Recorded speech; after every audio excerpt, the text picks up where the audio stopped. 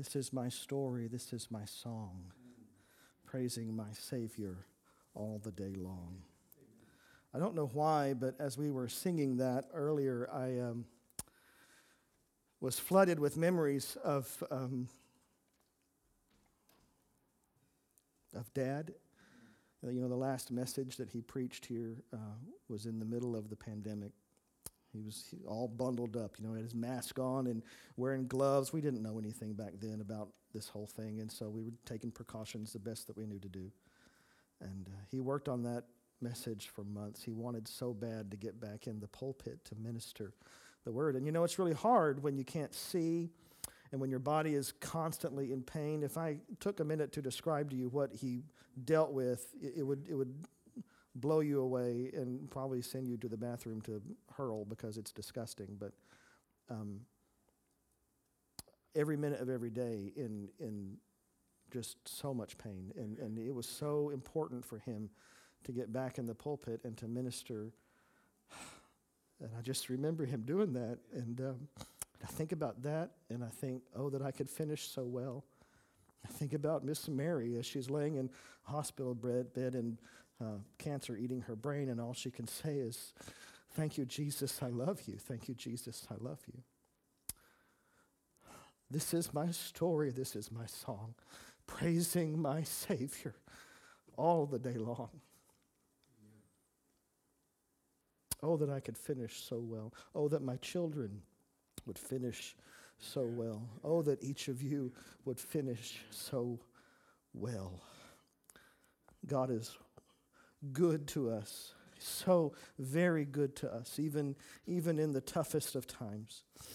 I pray that if you learn nothing else from being a part of this body, that you walk away with that singular vision that God is so immeasurably good.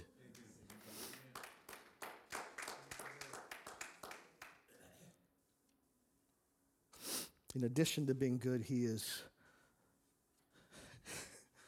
eternally and supremely sufficient.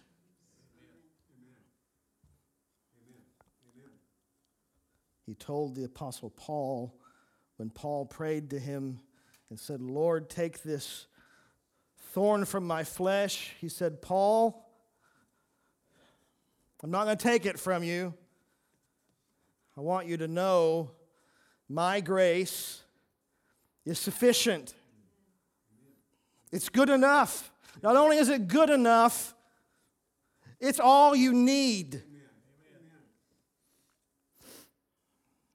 We're going back to Colossians this morning, so if you have your Bibles, turn to chapter 1 of Colossians. We took a small detour over the holiday away from our journey through this book, and I want to take us back to this little letter that Paul wrote to the little church in Colossus. I have to admit that my approach has been to jump around a little bit.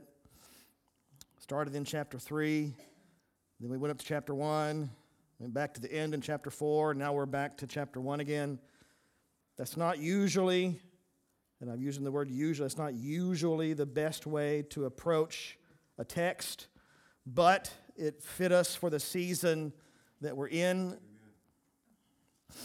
And if the Lord in his wisdom should ever bring us back around to this book, more than likely we'll approach it with a more top-down kind of approach.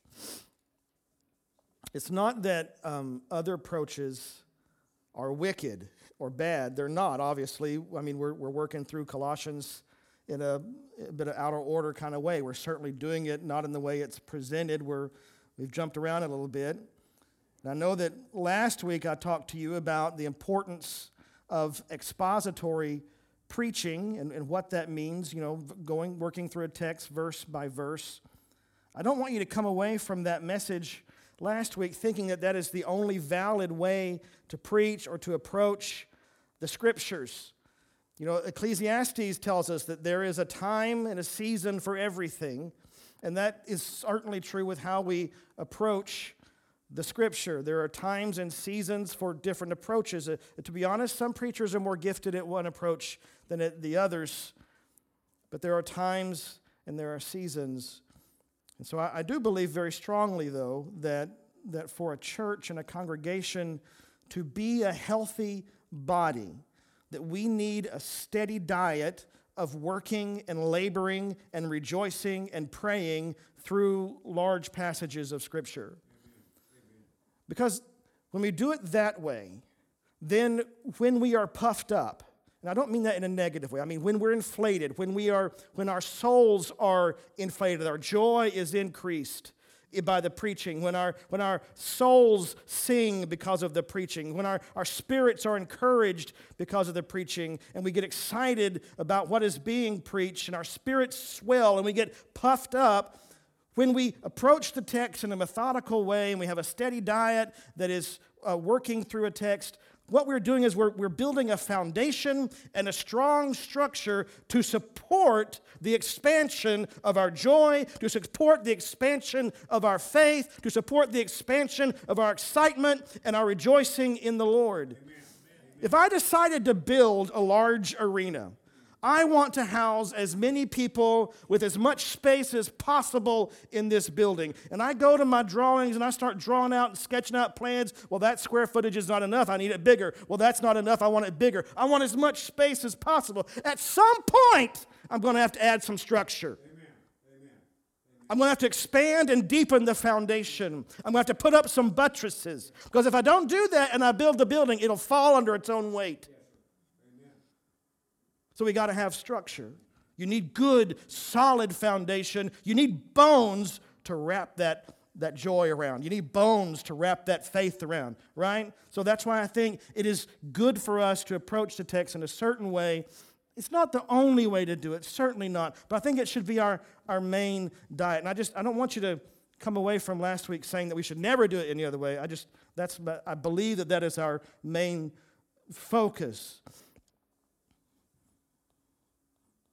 Enough of that. We want to be puffed up and we want to be built up, not one or the other. So in Colossians, there's a passage that I want us to focus on this morning, and I want to draw out some things.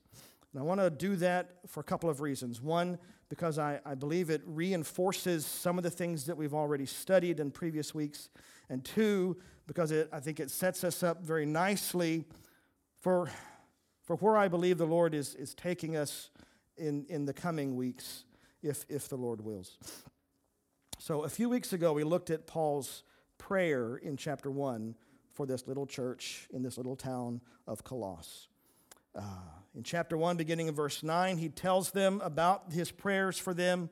Let's go ahead and read it because I think it's good for us to read it. It's a good prayer. It's good for us to hear it, and I also want it fresh on our minds. So beginning in verse 9 of chapter 1, Paul says, "So, from the day that we heard, we have not ceased to pray for you, asking that you may be filled with the knowledge of His will in all spiritual wisdom and understanding, so as to walk in a manner worthy of the Lord, fully pleasing to Him, bearing fruit in every good work and increasing in the knowledge of God, being strengthened with all power according to His glorious might, for all endurance and patience with joy, giving thanks to the Father who has qualified you to share in the inheritance of the saints in light."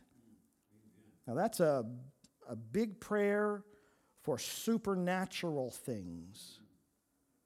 Paul prays that we would walk in a manner worthy of the Lord, fully pleasing to the Lord. Amen. Yet, Paul teaches elsewhere that there is none righteous, no, not one. He's quoting the Old Testament there.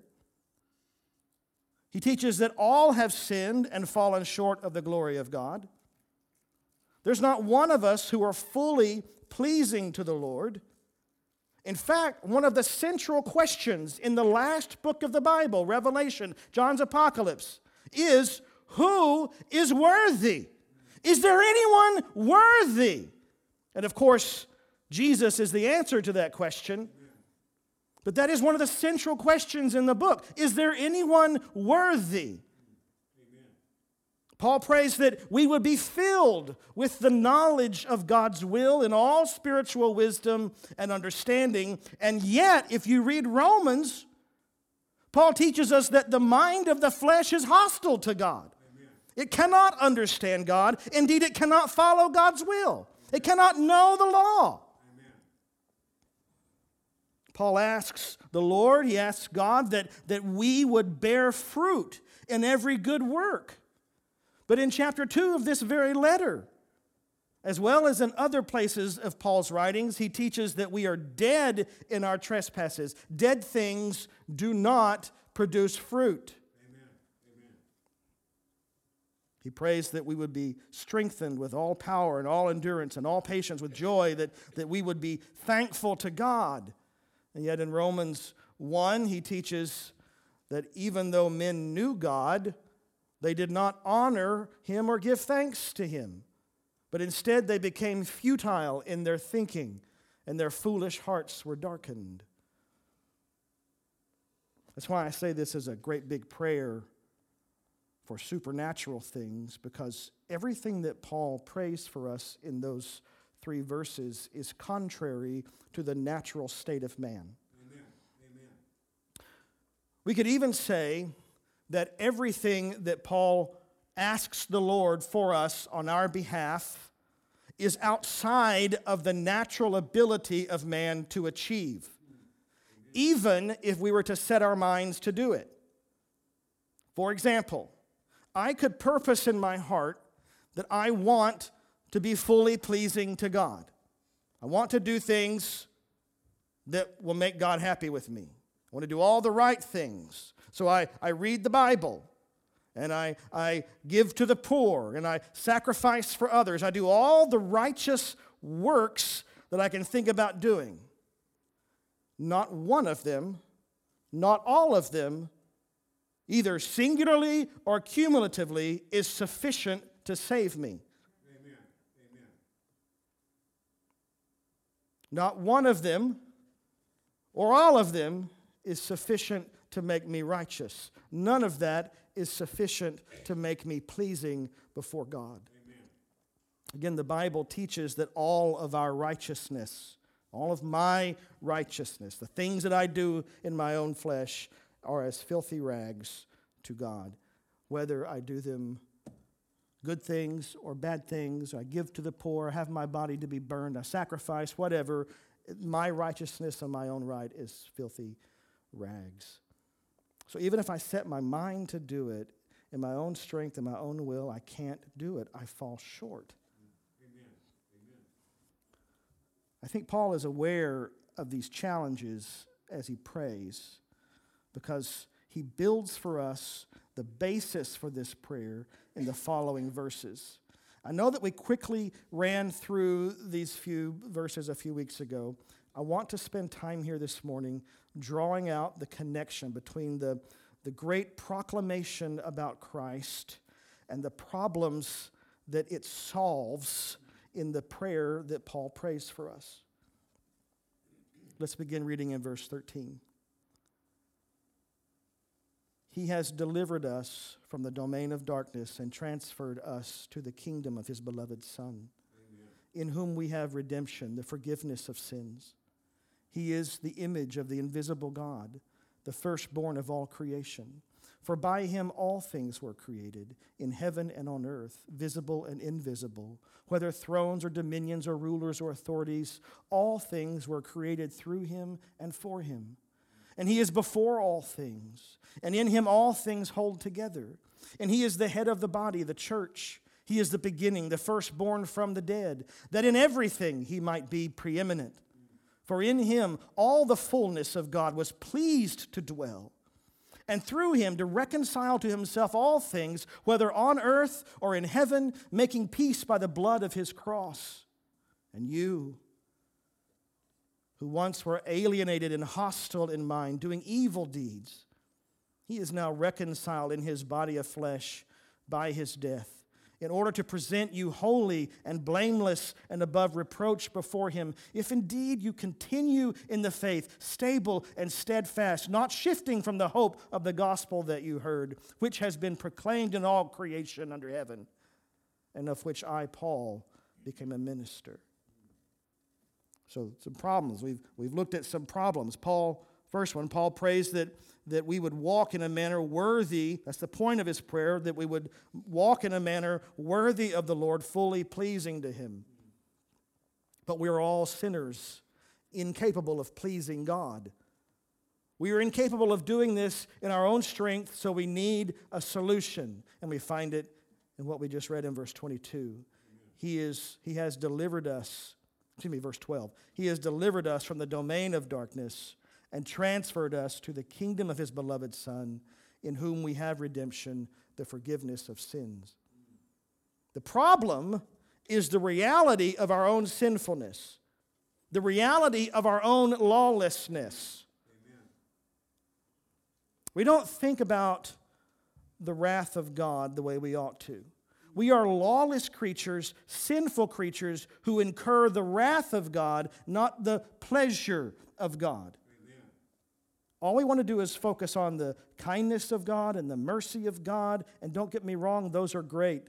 And God wants us to emphasize those. But without the wrath of God, there is no justice. There is no righteousness. Without the wrath of God, the cross is not good news. It is just great abuse.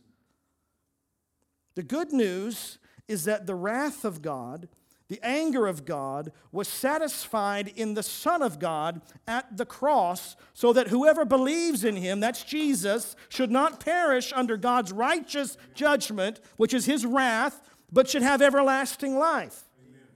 That should sound familiar to most of you. We have everlasting life. We have a shared inheritance with the Son, Jesus Christ. Amen.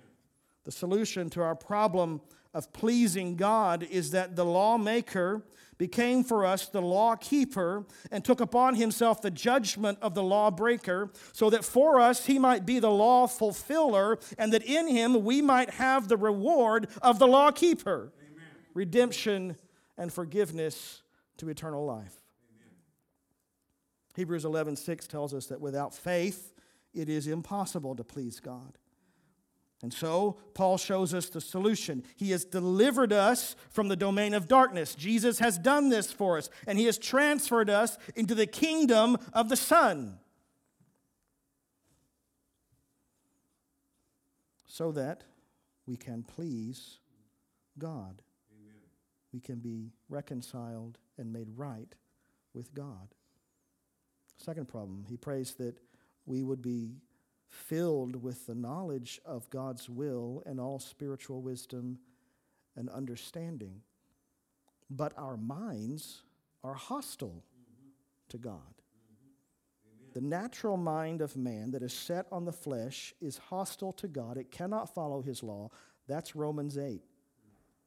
So Paul, he prays and he says, God, I pray that you would fill them with the knowledge of your will and with spiritual wisdom and understanding, and we cannot achieve that on our own. That's a problem. Amen. Verse 21, he gives us a solution. It says that we who were once alienated and hostile in mind, doing evil deeds, he is now reconciled in his body of flesh by his death, in order to present you holy and blameless and above reproach before him, if indeed you continue in the faith, stable and steadfast, not shifting from the hope of the gospel you heard. Now, this is remarkable to me. In Jesus Christ, we are taught that God has reconciled us. Our hostile minds are reconciled. Our evil deeds are reconciled in Jesus Christ. This means that we are made right. Our mind is set right. Our deeds are set right. Our will is set right. That is done. We are made right. Our hearts and minds are set right with Christ. He did it. Amen. Amen. And that right setting of the mind and the right putting of the deeds is conditioned on not shifting from the hope of the gospel. Amen. Meaning that the solution to our problem of hostility towards God, our wicked, lawless mind towards God is to hope in Christ. Amen. Amen. So hope, to put a definition to it, is a trusted expectation. A trusted expectation. So that it's not just, I expect this might happen, but I trust that this is my trusted expectation. Amen. I have assurance there. There's a certainty about this hope. We have a trusted expectation in the sufficiency of Jesus' righteousness, that his righteousness and his promise is sufficient to cover our sin. His sacrifice is sufficient to cover our sin. And in that hope, our minds and deeds are reconciled toward God. So what does that mean? I take it to mean that Jesus Christ offers us a solution to our problem. The hostile minds that we have, he offers us a solution to that. Not only that he offers us a solution, says, here's a way out, but that he says, I am the way. He is the solution. Amen. I've said this before. It is somewhat difficult, at least I find it somewhat difficult, to carry Jesus into sin with me. Amen. It's not impossible, because the mind of man, the heart of man is desperately wicked and deceitful above all things. But it is difficult to carry Jesus Christ into willful sin with me. So keeping him, the hope of the gospel that he gives in front of our minds, is a shield and a bulwark against the hostility that we naturally have toward God. Amen. Paul says, in my flesh, I don't want to do anything good. There's nothing good.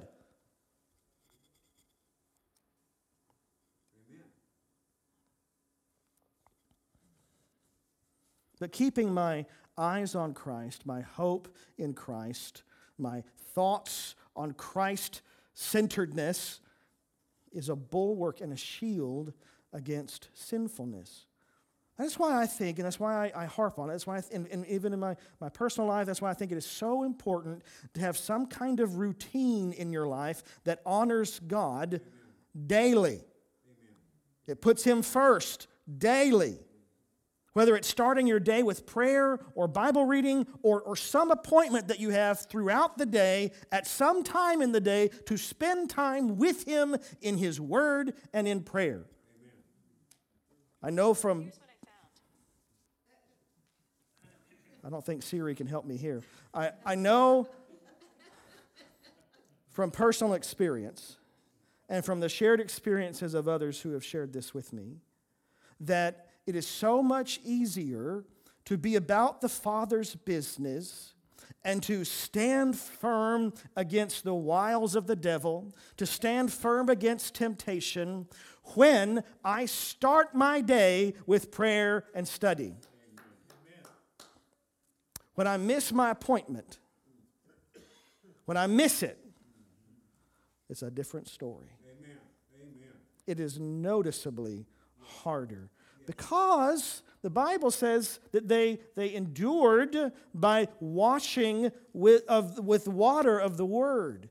And so if I'm not continually bathing in the water of the Word, I'm really doing a detriment to my ability to endure. Amen. I'm not helping myself at all. So my solution that Paul offers once again is Christ. Do not stray from the hope of the gospel. Set your sights on him. Keep him front and center in your mind. Our third challenge is Paul's prayer. It comes from the first one. Paul wants us to walk in a manner worthy of the Lord, fully pleasing to him. And then he describes what that looks like. We talked about that some weeks ago. But namely, he says that it is bearing fruit in every good work and increasing in the knowledge of God, being strengthened with all power according to his glorious might, for all endurance and patience with joy, giving thanks to the Father. Now that's a mouthful. That's a lot of stuff right there that goes into being fully pleasing to the Lord.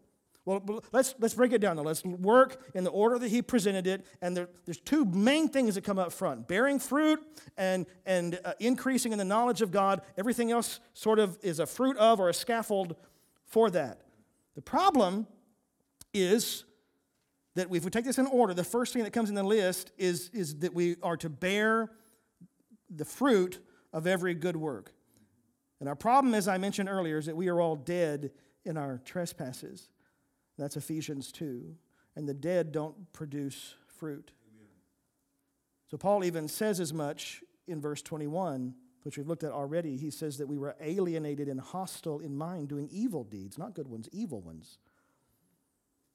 We can't bear good fruit because of our spiritual deadness and our hostility to God. But thanks be to God, He made a way in Christ. Amen. Look at verse 15. God does not, Paul says that Jesus, it's interesting, there's a parallel he draws here. In verse 15, Paul says that Jesus is the firstborn of all creation. Now, creation is life. God did not create dead things. He said, let there be life, and there was life. So I don't want you to come away from this thinking that Jesus was created, though. He is the uncreated, eternally begotten Son. The very next verse, it says that it was by Jesus that all things were created. If you go all the way back to Genesis 1, you're going to see that Jesus is at work in creation. The Bible says that God spoke, and it was. Amen. Right? We see the whole Trinity in creation. The Spirit is hovering over the face of the deep. God spoke, the Father spoke, and it was. John 1, which we read this morning, gives us some beautiful clarity into what's going on there. In the beginning was the... We were all created by the Word. And the Word became flesh. By the Word of God, by Jesus, all things were created. He is the Word of life, and in Him we have life. Look at verse 18. We have a contrast now. He's the firstborn of all creation, and now we see that Jesus is also the firstborn from the dead. Not only is He life to us, He is the conqueror of death for us.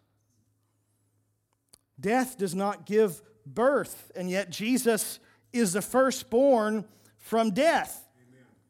The Bible tells us from the very beginning, from before the foundation of the world, the Lamb was slain, and yet He lives. Only in Christ are the dead given new life. Only in Christ can these dry bones walk again. Amen. Only in Christ can we bear the fruit of the living. There is assurance here. Paul says that all of this is so that in everything Jesus might be preeminent. Amen.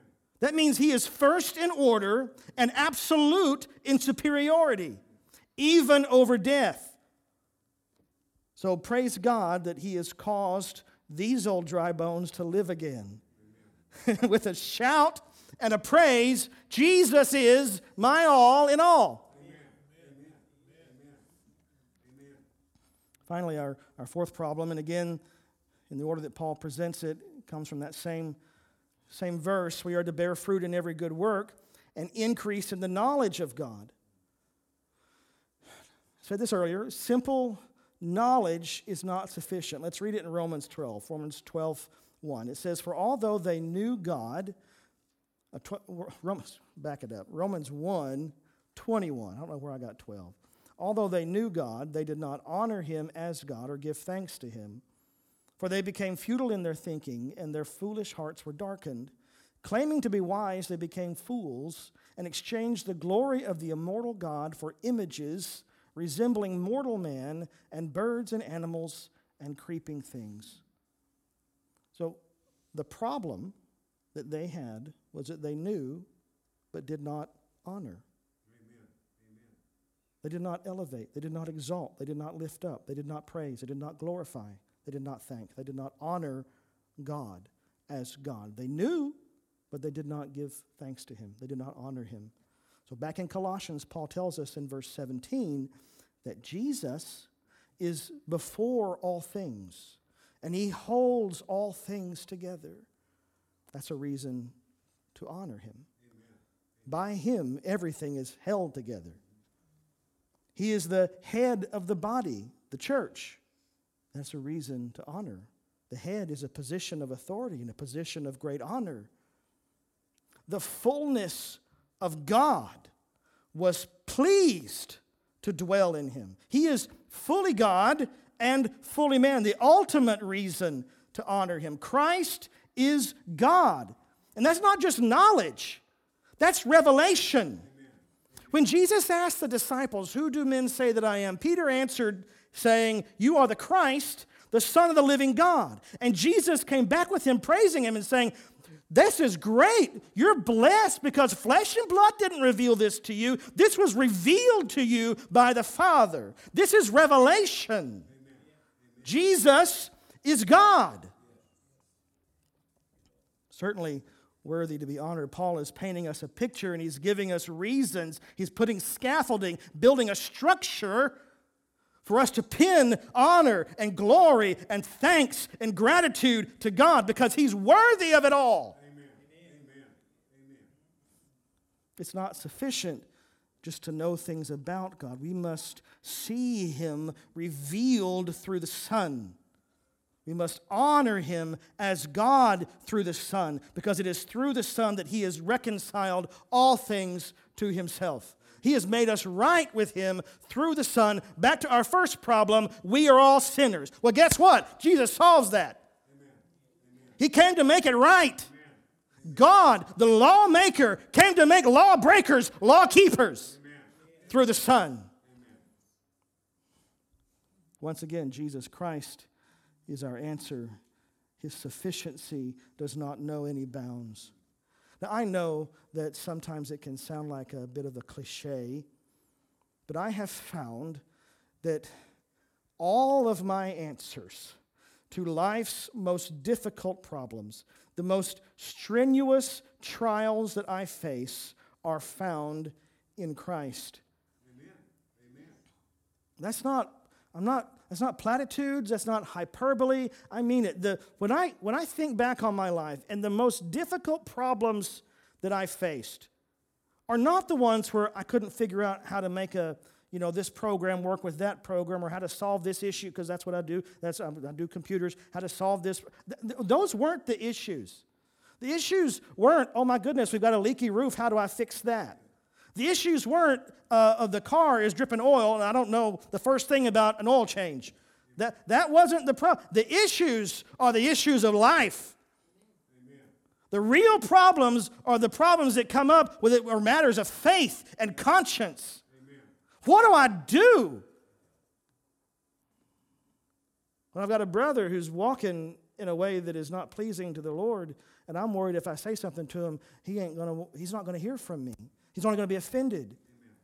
Amen. I don't want to lose my brother. I don't want to offend my brother in Christ, but what do I do? Problems that come up in life, big problems. What do I do when I've got a past that is so riddled with problems, with sin? You know, Paul said, "I'm chief among sinners." Well, guess what, Paul? I'd like to give you a run for your money. Amen. Amen. How do I walk into a church and knowing that I've got all this stuff on my resume? How do I walk into a church and tattoos on my face and expect that they're going to love me? Do you know why? Because Jesus is sufficient. He's sufficient. And the same muck and mire that he brought me out of, he'll bring you out of.